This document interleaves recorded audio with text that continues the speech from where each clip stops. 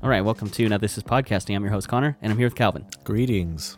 And this is one I'm pretty excited to do. It's one of my favorite directors. We're talking about Tenet today, directed by Christopher Nolan. This came out in 2020, and it's so weird to me to think about it. This was supposed to be the movie that, saved theaters. Remember that? Yeah, that's literally what I was gonna say. Is this was the movie. I think it was the only thing playing in a lot of places for a long time. Right. And I remember I was still not feeling comfortable. I didn't want to go out. I wasn't sure how crowded it was going to be, and it turned out to not be very crowded at all.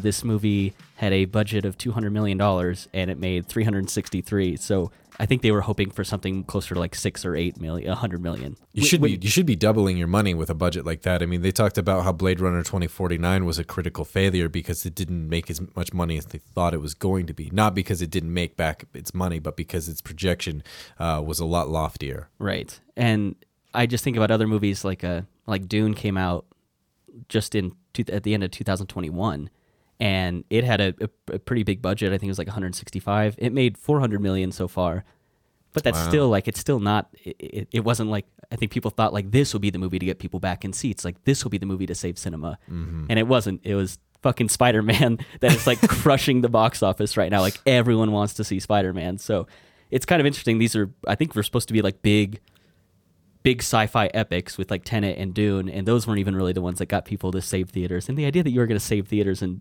I think this came out September of 2020, we were still just coming out of lockdowns and stuff. So this movie definitely suffered in the box office for just coming out in the absolutely wrong time. I don't think it suffered because it's a bad movie though. So I want to go over the cast a little bit. We have John David Washington, who is Denzel Washington's son, plays the protagonist in this. Is he actually? Yeah, he is. I didn't even know that. Yeah. I think he maybe got it. The last thing I think he really broke out in was that Black Klansman movie he did. Yeah, I saw that. Which I like. It's fine. And I watch anything Adam Driver's in, so I thought it was a fine movie. Mm-hmm. But he plays the protagonist, and that's not because he's the protagonist of the film. That is his character's name. That was really dumb to find out. I did not love that. You have Robert Pattinson, who plays Neil, Elizabeth Debicki, who plays Kat, Kenneth Branagh, who plays Sator, and then Jefferson Hall, who plays Well-Dressed Man. If you look in the credits, that's what it says. I just thought it was a fun little bit, so I wanted to add that in. But yeah, give me your first impression of this. What do you think of this film? I think of it as a guided tour of spectacle. I love that description, yeah. Yeah, I'll have some controversial opinions on what I think is necessary for the construction of this movie, but I'm starting to think that most movies are like this. Anything that's big, even with Spider-Man, I don't think that the dialogue is necessary. I think it's all about the visual aspects of everything. It's the same sort of thing. Do I need David Attenborough's narration to Planet Earth? No. It's just everything still works on its own. It's just a little sugar for your ice cream. I like that comparison a lot. David Attenborough is amazing and I think brings a great quality to those, but you're still seeing something so spectacular on screen that, yeah, it's probably fine without it. I like that. I like that comparison a lot. Yeah, so all you really need is some framing things to keep everything kind of engaged. That's why I think there are about 5 lines of dialogue that are necessary here, and beyond that, I couldn't care less. I don't think that it's not one of those movies where you get to the end and I'm struck by whatever twist he's come up with or how the plot has moved this direction. It's really more about blowing up a building in both backwards and forwards time, which I just will not think about, because the moment I think about it, wow, my head really hurts. Right. That's not how that would work at all. Do you want to hear my first fun fact of the episode? So that is actually all captured in frame.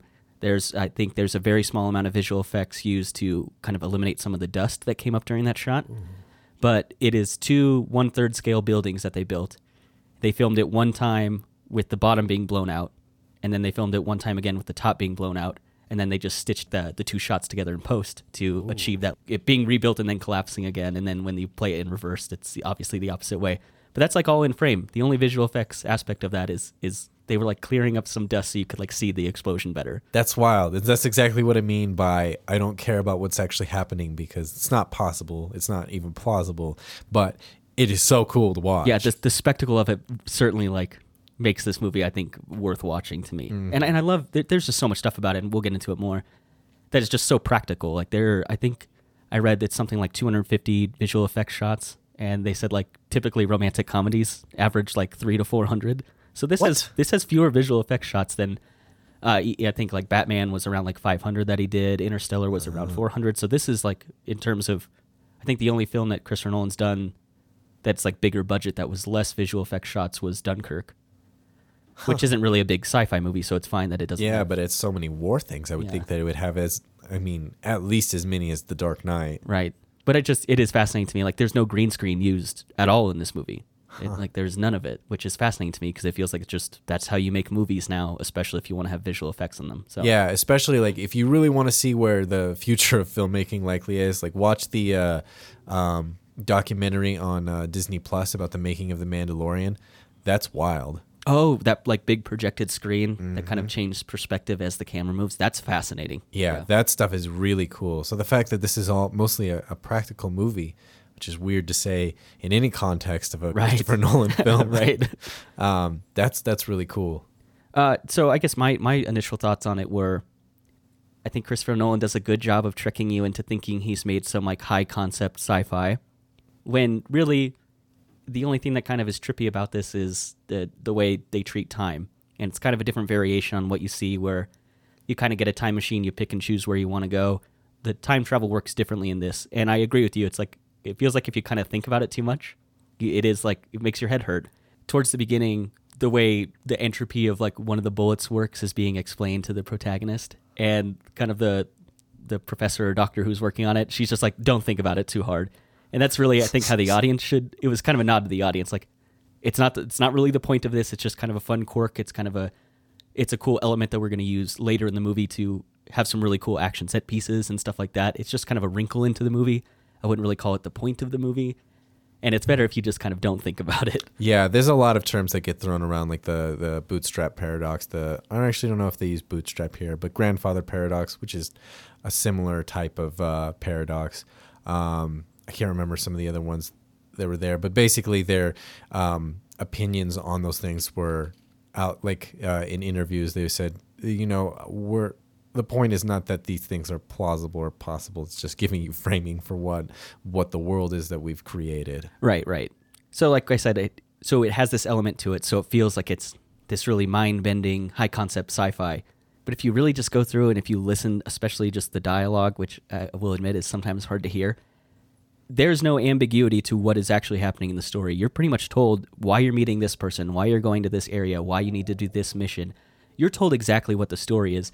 It just has this really cool element within the film that tricks you into thinking, oh man, Christopher Nolan makes these really intense, high-concept sci-fi. The same way I think people kind of get lost in Interstellar, which we talked about. That movie feels like it's really high-concept sci-fi. Yeah. And it's really not. It's a pretty simple story, honestly. Well, yeah, but I think Interstellar, like, they actually went through they went through and did the math, and they made sure that everything was would work in a physical sense, or at least it was in some conjecture that this is a possible state of the world. Whereas here they were like, this is the movie we want to make. Are there terms that fit this? Right. I guess Christopher Nolan actually had Kip Thorne back again to did as he like really? A consultant. And I think the rules were much more fast and loose than kind of what, because he had set kind of parameters. He's like, if I'm going to be involved with Interstellar, I want the science to make sense. Mm-hmm. And I think because the time travel was more conceptual than possible, Kip Thorne was kind of eased back on how people can use physics and stuff. So I thought it was interesting that he still brought Kip Thorne back to be like his consultant on the film. Yeah, that's funny. I feel like Kip Thorne had very little input on this movie. He's probably like, yeah, neat idea. Whatever. Yeah, like, I can't help you. Here's the terms that you're just absolutely breaking. There's nothing left from, like, when you think about the problem with all of the paradoxes, you're hitting it head on and then just ignoring any ramifications. Right. Which I think is fine for this movie, because if you want to watch a time travel movie that really makes you think and will get you confused, just go watch Primer, because the point of Primer is the time travel. that is not the point of this movie. It's, like I said, an element of it. So Yeah, again, like this is not. I don't. There are very few movies where the point of anything is time travel. Even Back to the Future, the point is not time travel. It is just a narrative device. right. Yeah, that's a good way to put it. The last thing I want to say, kind of my initial thought of this is, I've seen it a couple times now.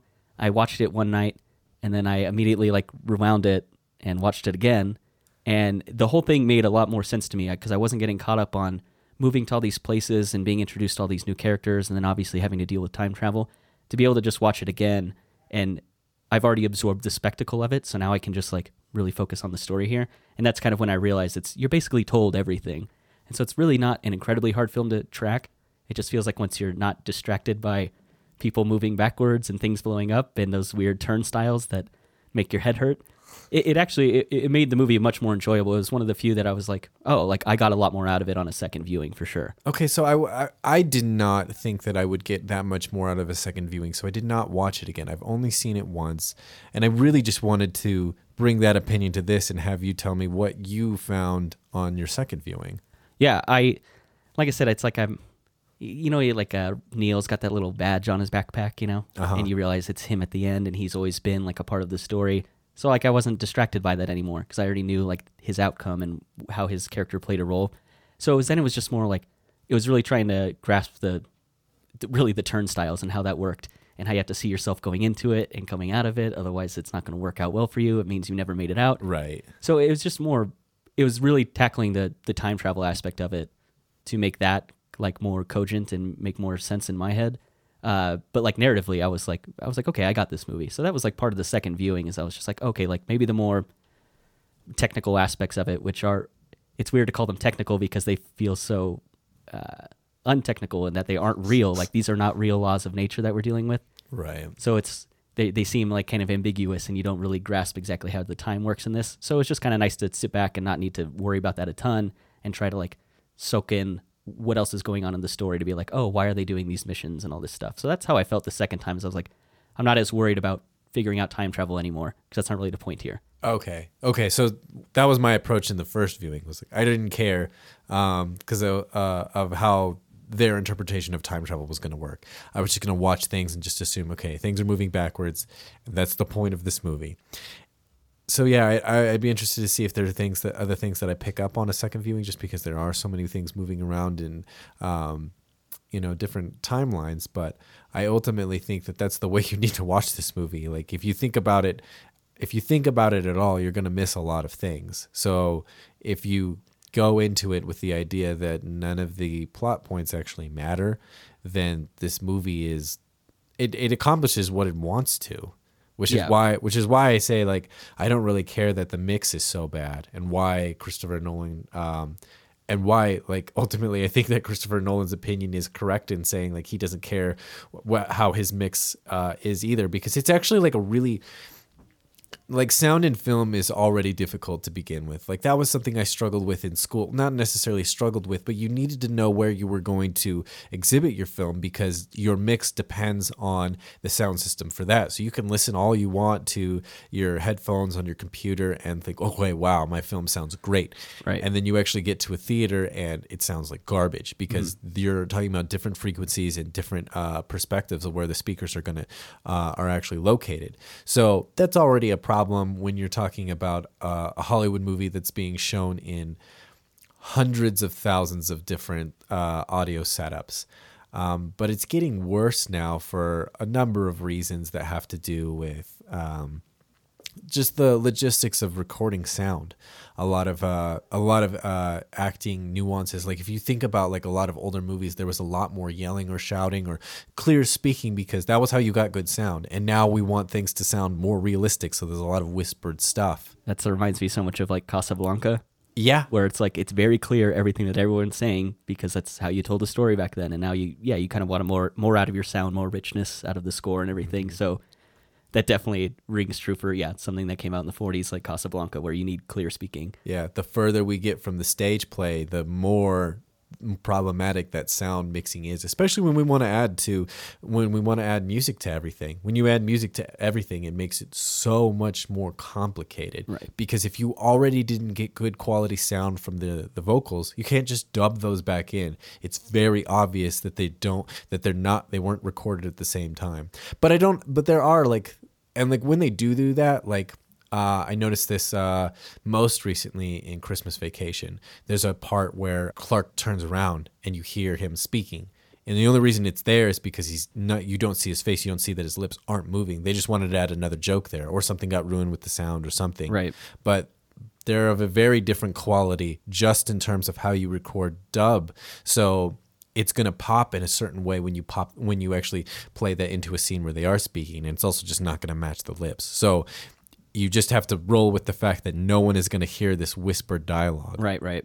So like you said, you've kind of covered the sound. I want to move into the score. Hans Zimmer did not do the score for this. I think it's the first film since The Prestige that Christopher Nolan and Hans Zimmer didn't work on together. I think so. Ludwig Göransson did the score for this, and he has done all the music for The Mandalorian. He did a Book of Boba Fett that's out. He's done all the score for that.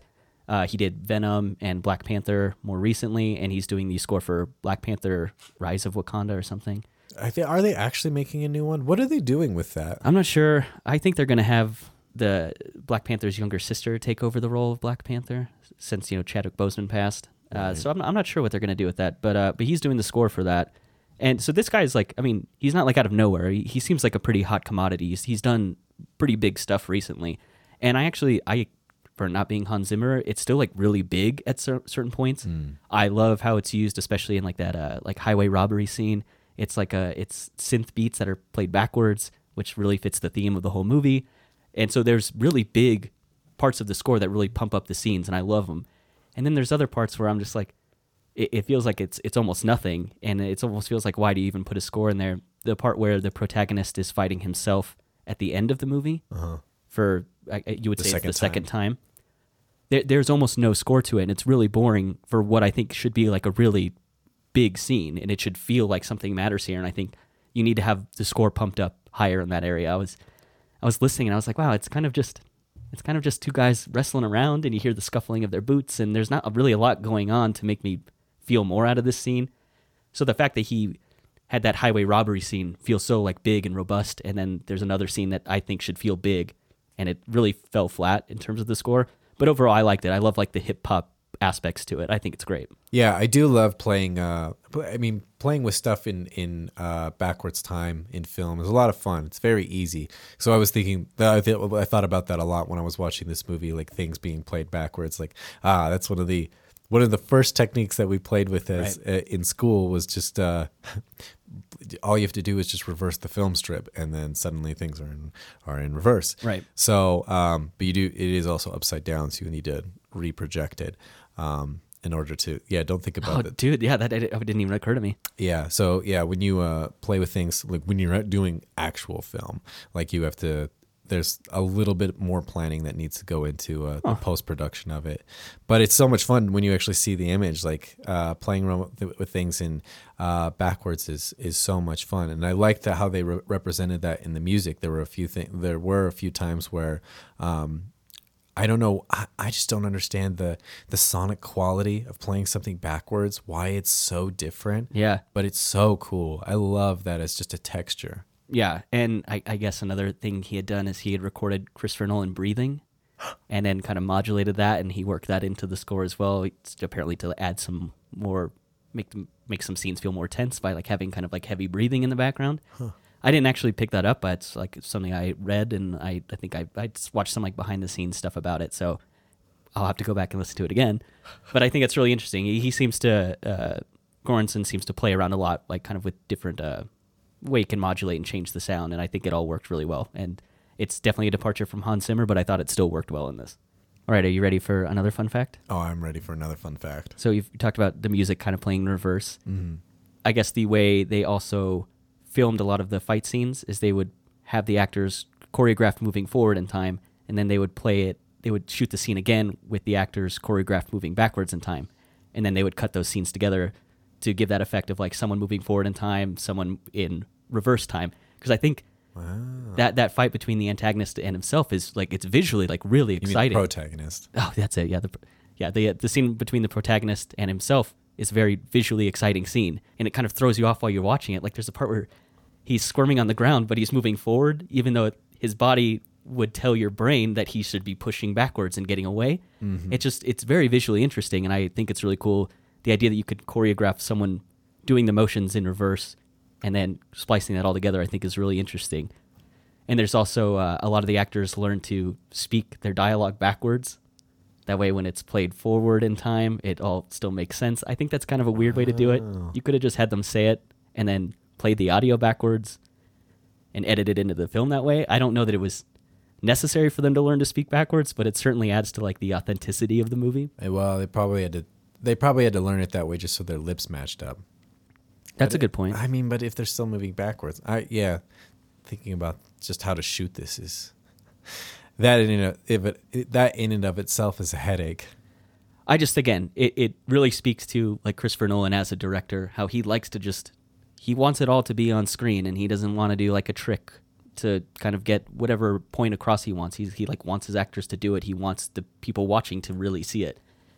And the fact that you'd go so far as to have your actors talk backwards, I think is amazing to me. Yeah, I really want to go revisit Memento because I remember thinking Memento was mind blowing when I saw it back in college, and I think that's Christopher Nolan as well. Correct? Yeah, that was his. I don't think it was his debut, but it was one of them. And that whole film is told in chunks moving forward, like the time is moving forward, but each subsequent chunk is a little bit further back in time. Right. So it's told like everything backwards, basically. So obviously there was a precursor to Tenet in terms of they're in the Nolan verse. Yeah, in the Nolan verse of ideas.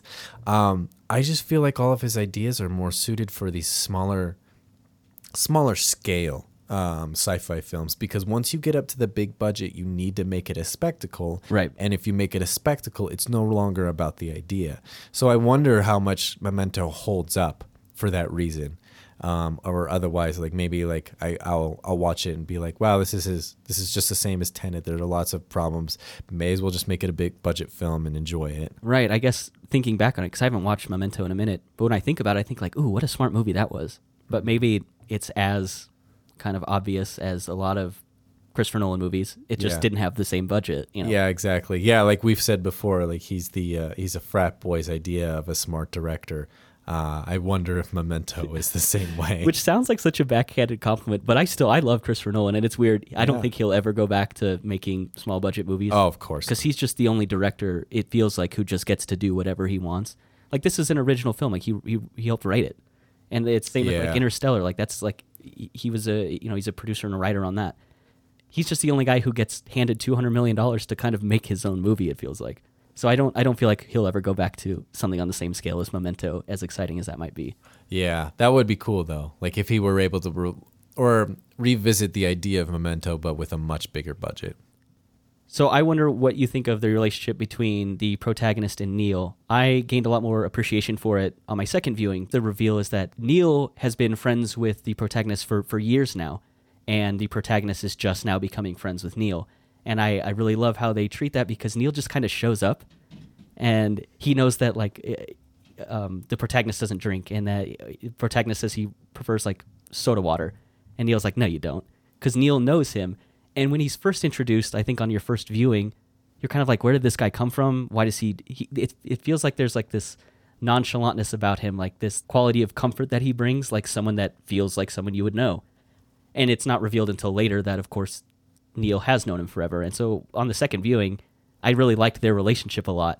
And it was kind of fun, the idea that like someone is your best friend and the other person is like not quite there yet, but you know the outcome in the end. It was kind of interesting, like the way Neil operates in this, because he, like I said, he kind of appears out of nowhere, but he seems to fit in kind of right away. And I think that's supposed to portray the fact that he has known the protagonist, and it should feel comfortable, and it should feel like they're friends. Yeah, that is interesting.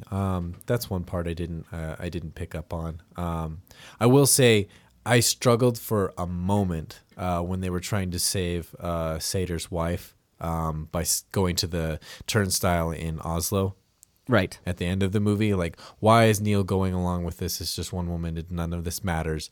But the fact that he knows so much about time from what he'd learned from the protagonist, Right. and the fact that he saw them go through the turnstile, that's the reason he didn't question it, because what happened. I'm not even, like, logistically, it doesn't matter because we know it's going to be fine, was a really interesting wrinkle when you think about it. Yeah. But otherwise, yeah, it was a dumb plot point before that. Right.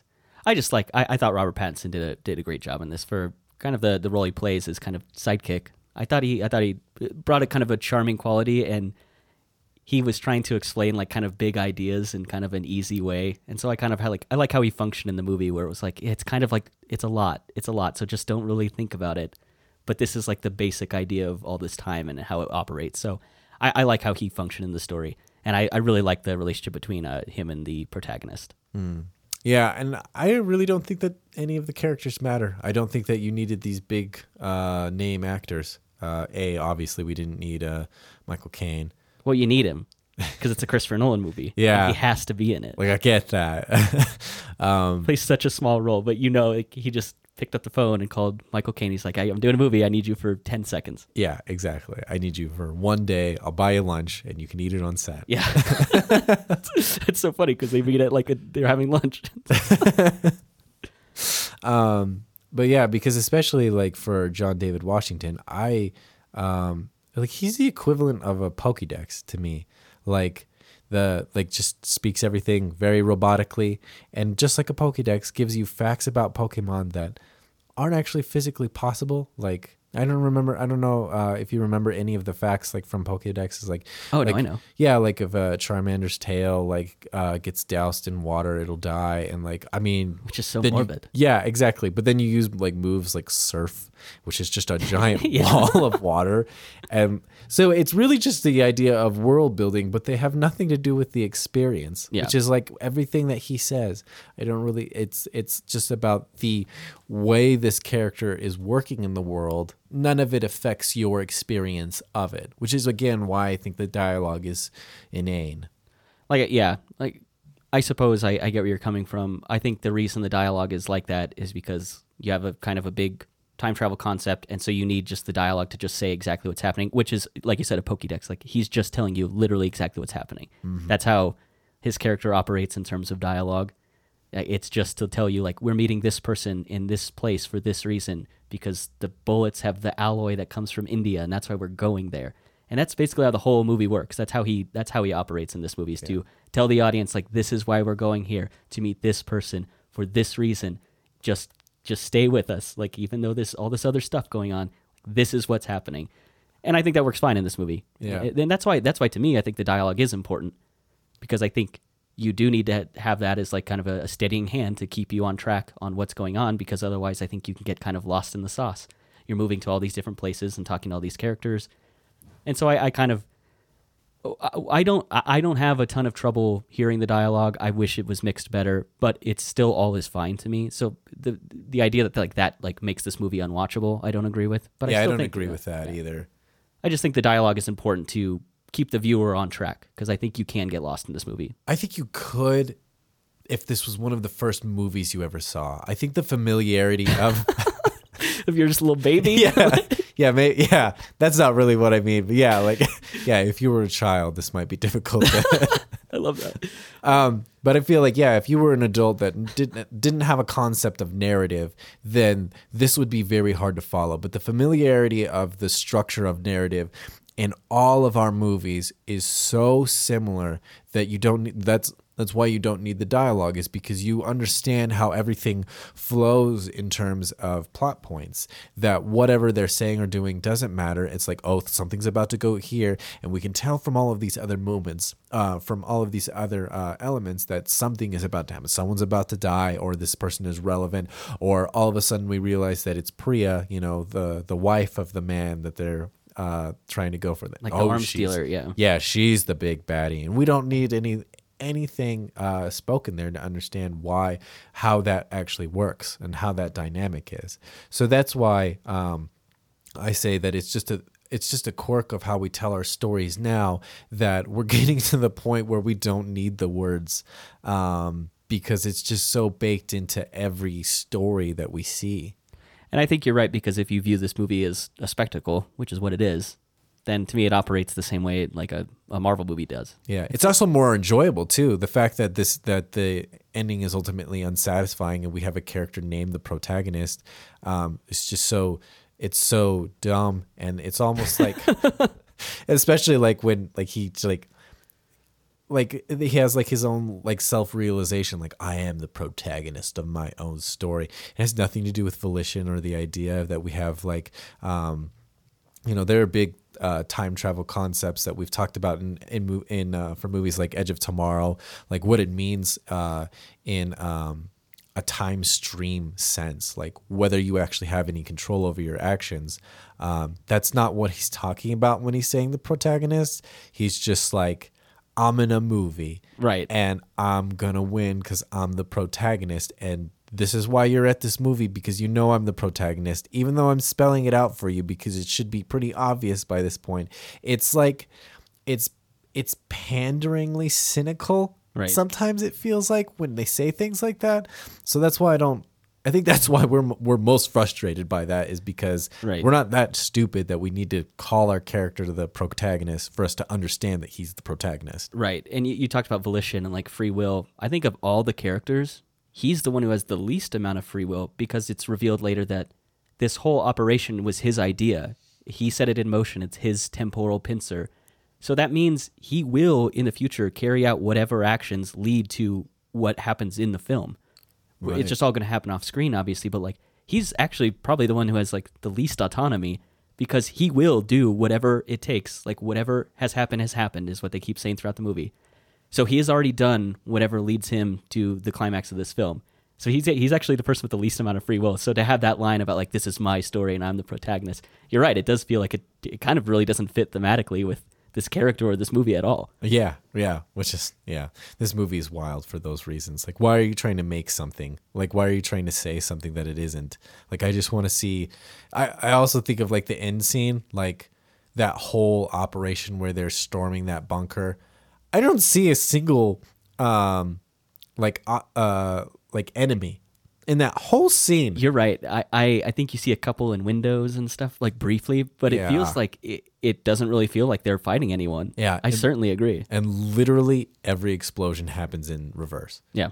Every bullet flies in reverse. Because it looks cool. Yeah. It's just like, it's not giving me a sense of conflict. It's just like everything is going to be super obvious and in reverse, because that's the point of this movie. That's what Tenet is. Do you want to hear another fun fact? Oh, I'd love to. So, the team that is moving forward in time has the red armbands on. The team that is moving in backward in time have blue armbands on. Mm-hmm. And I guess the idea was supposed to represent, like the Doppler effect, like red shift and blue shift. Oh. So it was supposed to be a celestial body like a star. Mm-hmm. As it's moving away from you, it would have a red hue to it. It would have a red shift. And as it's moving towards you, it would be a blue shift.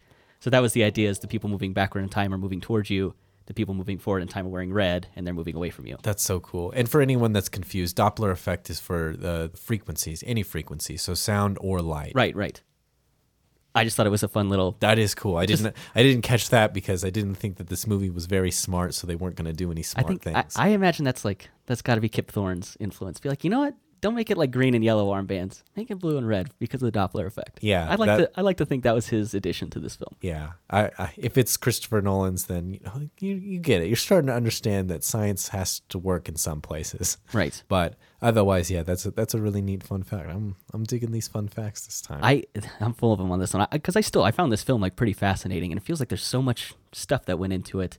Like you said, maybe not to create a smart film, but it feels like the technical side of it felt like there was a lot. Yeah, this is another one of those films. I guess I've never really said it explicitly. I told someone else I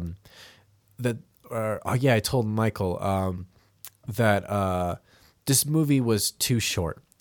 And he was like, it's 2.5 hours. It's 2.5 hours long. And I was like, no. What I mean by that is if you're going to have every single plot point preserved, you need to have more time in between those to make this a really good story, which is why Dune is 5 hours. This movie needs to be a miniseries.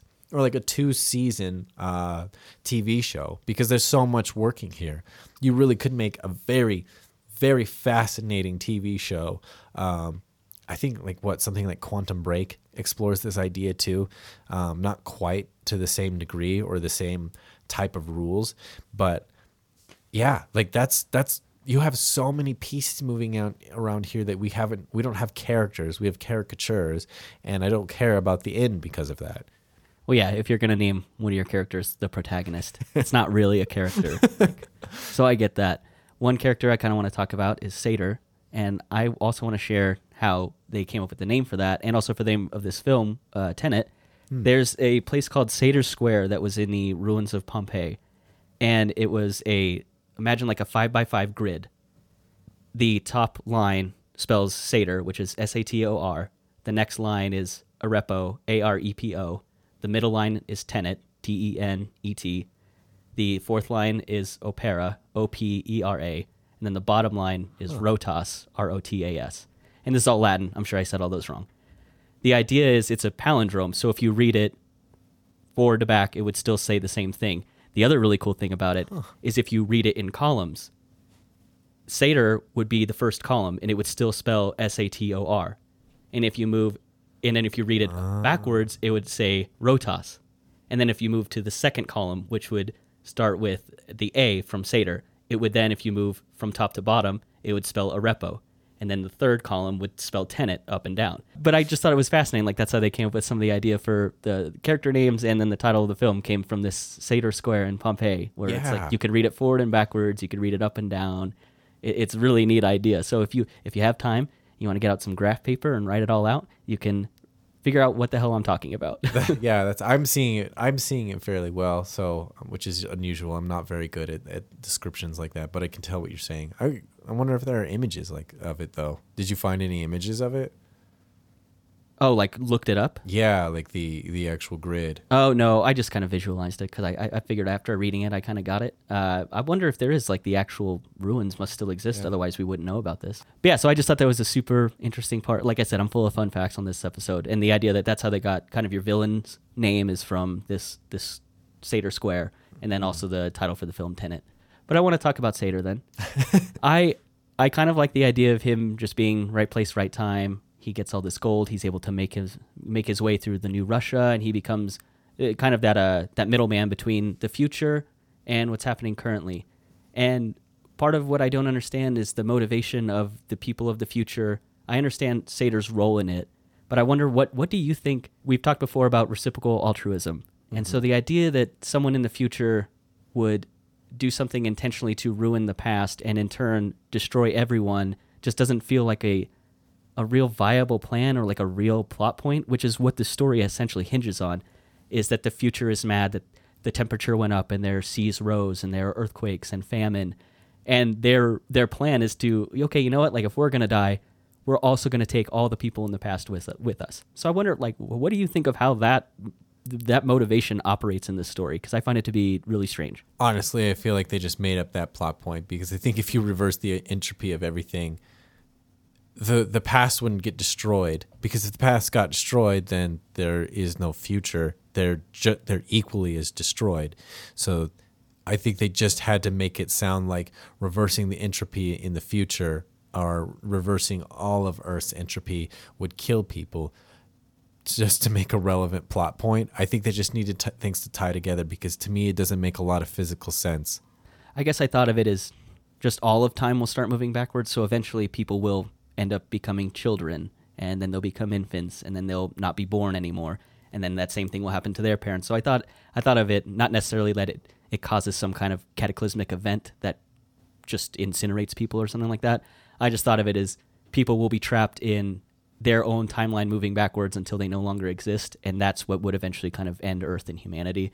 But the idea that like the future would want revenge on the past is just such an odd concept to me.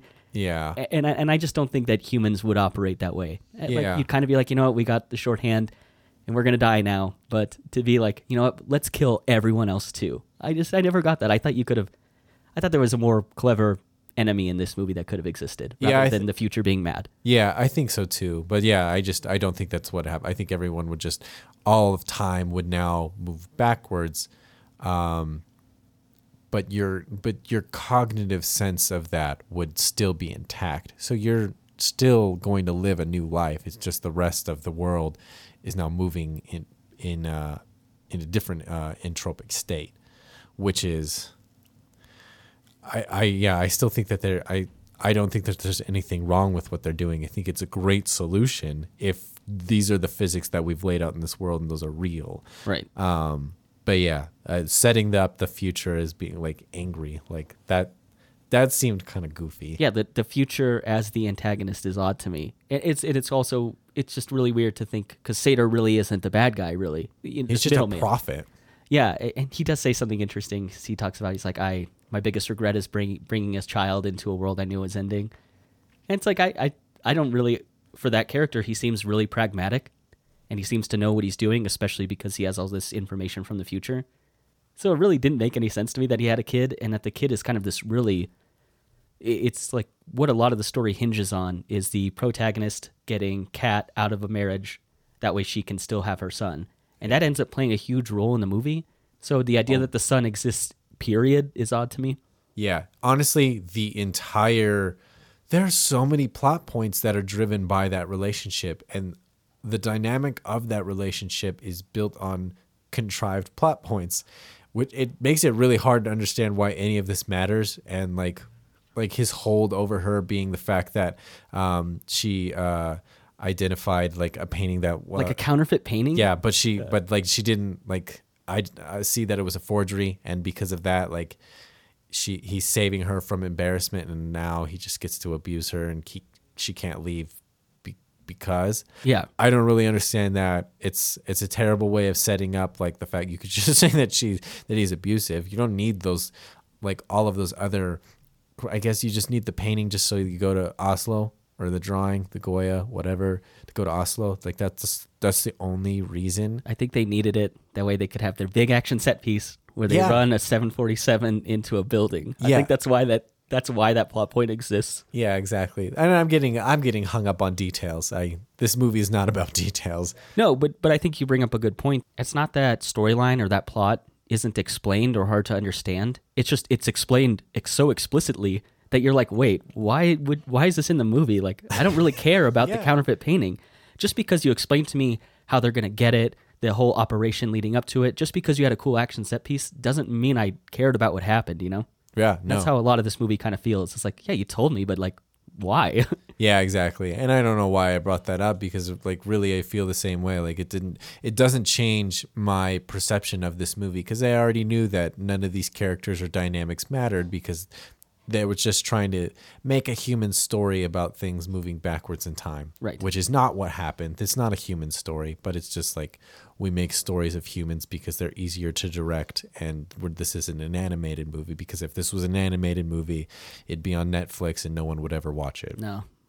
I'd like to see an animated version of this. You could get really wacky with this. Yeah, it'd be crazy. It'd be so, well, I mean, like, I guess his other movies would have been better served to be animation if they had more CGI than this one, but still, I think that the possibility of animation is so underutilized in terms of what we consider a big budget film. Yeah, we could do so many cool things with animation, because it's much easier to actually draw those things instead of film them, but we just decide not to, because we don't think of them as the same quality within the medium. Oh, yeah. I mean, like I talked about the building that blows up on the top and the bottom, how that's a 1/3 scale building. Yeah. And they built it twice, and then they had a third one just in case. So, like, just imagine the amount of budget that goes into it, the amount of prep to, get all the timing right, the explosives, everything set to pull this shot off. You could have a good animator draw that out, and it'd probably still look really good. It'd be really interesting to watch. So I do like the idea of, I would love to see more animated stuff, even like spin-off things. I think you could.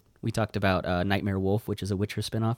And while we didn't love that, I like the idea of more stuff existing in these worlds. So they should make a Tenet series. I'd watch that for sure. I mean, what's so crazy, and if you want to know more of our opinions on that movie, we did an episode on it. But yeah, exactly. Like that was the action that you kind of expected of The Witcher being able to be capable of. You know, he's very strong in the games like that, and that movie is very stylized and how powerful he is. And in the live action, he's just like just a dude. He kind of shoots some wind out of his hands, it feels like. Yeah, it really misses the scale of potential.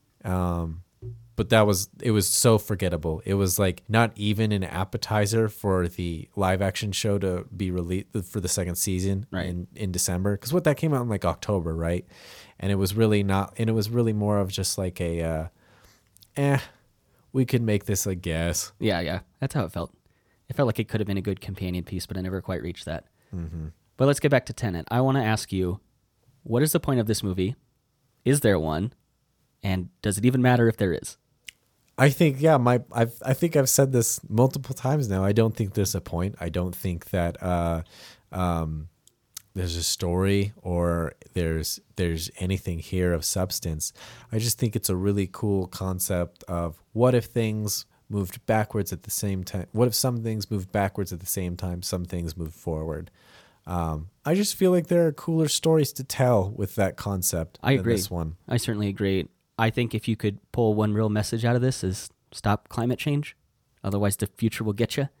And we're like, yeah, it's funny how like, yeah, how it's both things. Like we're the ones destroying our planet right now. And then like we destroyed our planet and now we have real world consequences before the planet being destroyed of us destroying ourselves, which is, man, that sentence is wild to say. Yeah. Yeah.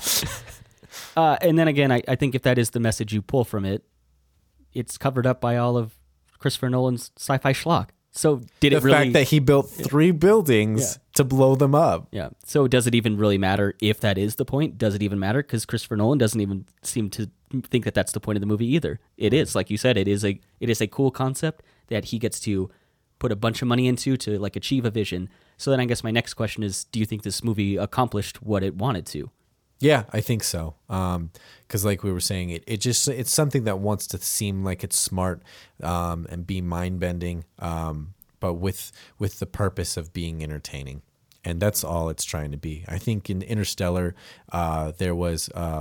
he was trying to make a great sci-fi epic about the end of humanity, like the actual end of humanity, and there are a lot of human emotions at play there, and he knew what he was making there and accomplished that, I think, rather spectacularly. I think he accomplishes exactly what he wanted to here spectacularly as well. He clearly does not try and make these characters like meaningful. It seems like he wants to try and make us care about Sator's wife. Kat, I'm not gonna I don't gravitate to her. I don't find her to be very interesting. I don't even think like the situation that she's in, it doesn't like grab me. Like you said, she's trapped because of a counterfeit painting. Right. And that's the difference here between Tenet and Interstellar. In Interstellar, I really harped on the fact that how realistically, like the painstaking detail they went to create realism in terms of the physical laws that everyone was obeying, heightened the emotional gravity of all of these situations. Here, the fact that everything is so unrealistic, we don't have any of those human qualities. I don't care about her story at all because the situation is so contrived that you get the sense that, okay, the director-writer did not care about how these two characters are intertwined because that's a stupid situation. So I also don't care about how they're intertwined. It is just... For sure. Yeah, it's just a stepping stone to get us to the next place of action. And I think the movie does a good job of moving you along to the next point, which again, I that's what I think the goal was here, to have a cool spectacle that keeps you engaged. And for me, it did that. So yeah, I don't have a lot of knocks against this movie, except that it's, again, it feels like it should be high-minded and it's not. But it is still, I had a lot of fun watching it. Yeah, I don't know how I want to rank it for that reason. So I think we're getting close to wrapping this one up then. I want to say on a scale of 1 to 10 gold bars, where do you put this one? You know, this one's so hard to rank because I think it does accomplish what it was trying to do, which is I think that's been a theme for us in the last few months. Movies trying to be something that they ultimately don't end up being. So there's like a part of me that's like, do we applaud it for that reason? Should it be celebrated because it did what it wanted to? And I think like still like, yeah, it did what it wanted to do. It is what it wanted to be, but I don't think that that's very good. What it is not very good. It's just slightly above average, I would say. So I'm going to put it at like a 6.2. Palindromes. Oh, I was doing gold bars, but palindromes is my Oh, yeah, I forgot you actually said something. 6.2 gold bars. I like it. I just like that scene a lot while the gold is falling out of the plane.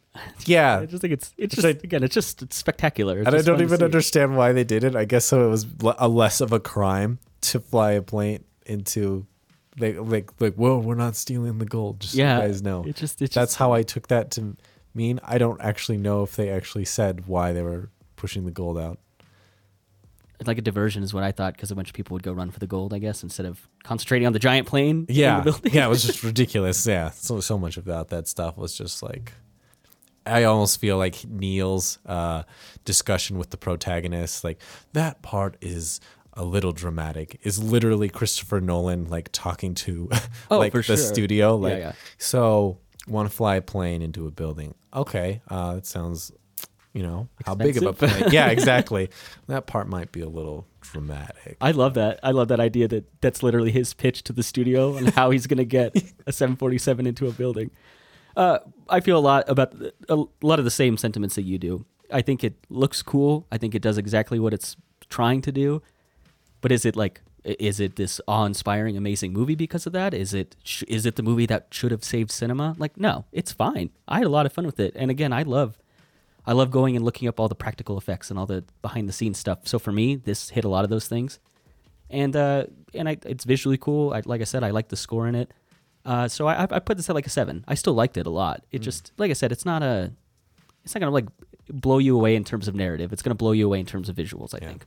It's just a slightly smarter Bond movie, because now those are so derivative that who cares about whatever story is going on there. Christopher Nolan said that he's a big fan of Bond films, and he kind of wanted to make his own sci-fi version of a Bond film. So that's neat that you picked that up. Yeah, there you go. That's kind of what he went for. Yeah, why? Come on, Bond. Like you need to update and make something interesting. I know, not yeah. just the same thing over and over again. Right. So yeah, with that, we're wrapping this one up. I just want to thank Calvin for being on. I thought this was a good one to talk about, so I'm glad this was suggested to us and we finally got to it. People have been asking my opinion on this for a long time because they're like, I'm conflicted. Right. Or I didn't like it, or I don't understand the hype around it. And yeah, I feel like I've let a lot of people down by saying like, yeah, I kind of watched it once and yeah. It's fine. Yeah. But thanks for being on, and you can find our podcast on any platform that you want to find one on, like iTunes or Spotify. We also upload all these to YouTube, so go ahead and check out our channel. Tell us what we're doing well, tell us what we're doing wrong, and if you have any suggestions on movies we should do in the future, feel free to leave that in the comments. And with that, thank you for listening to Now This Is Podcasting.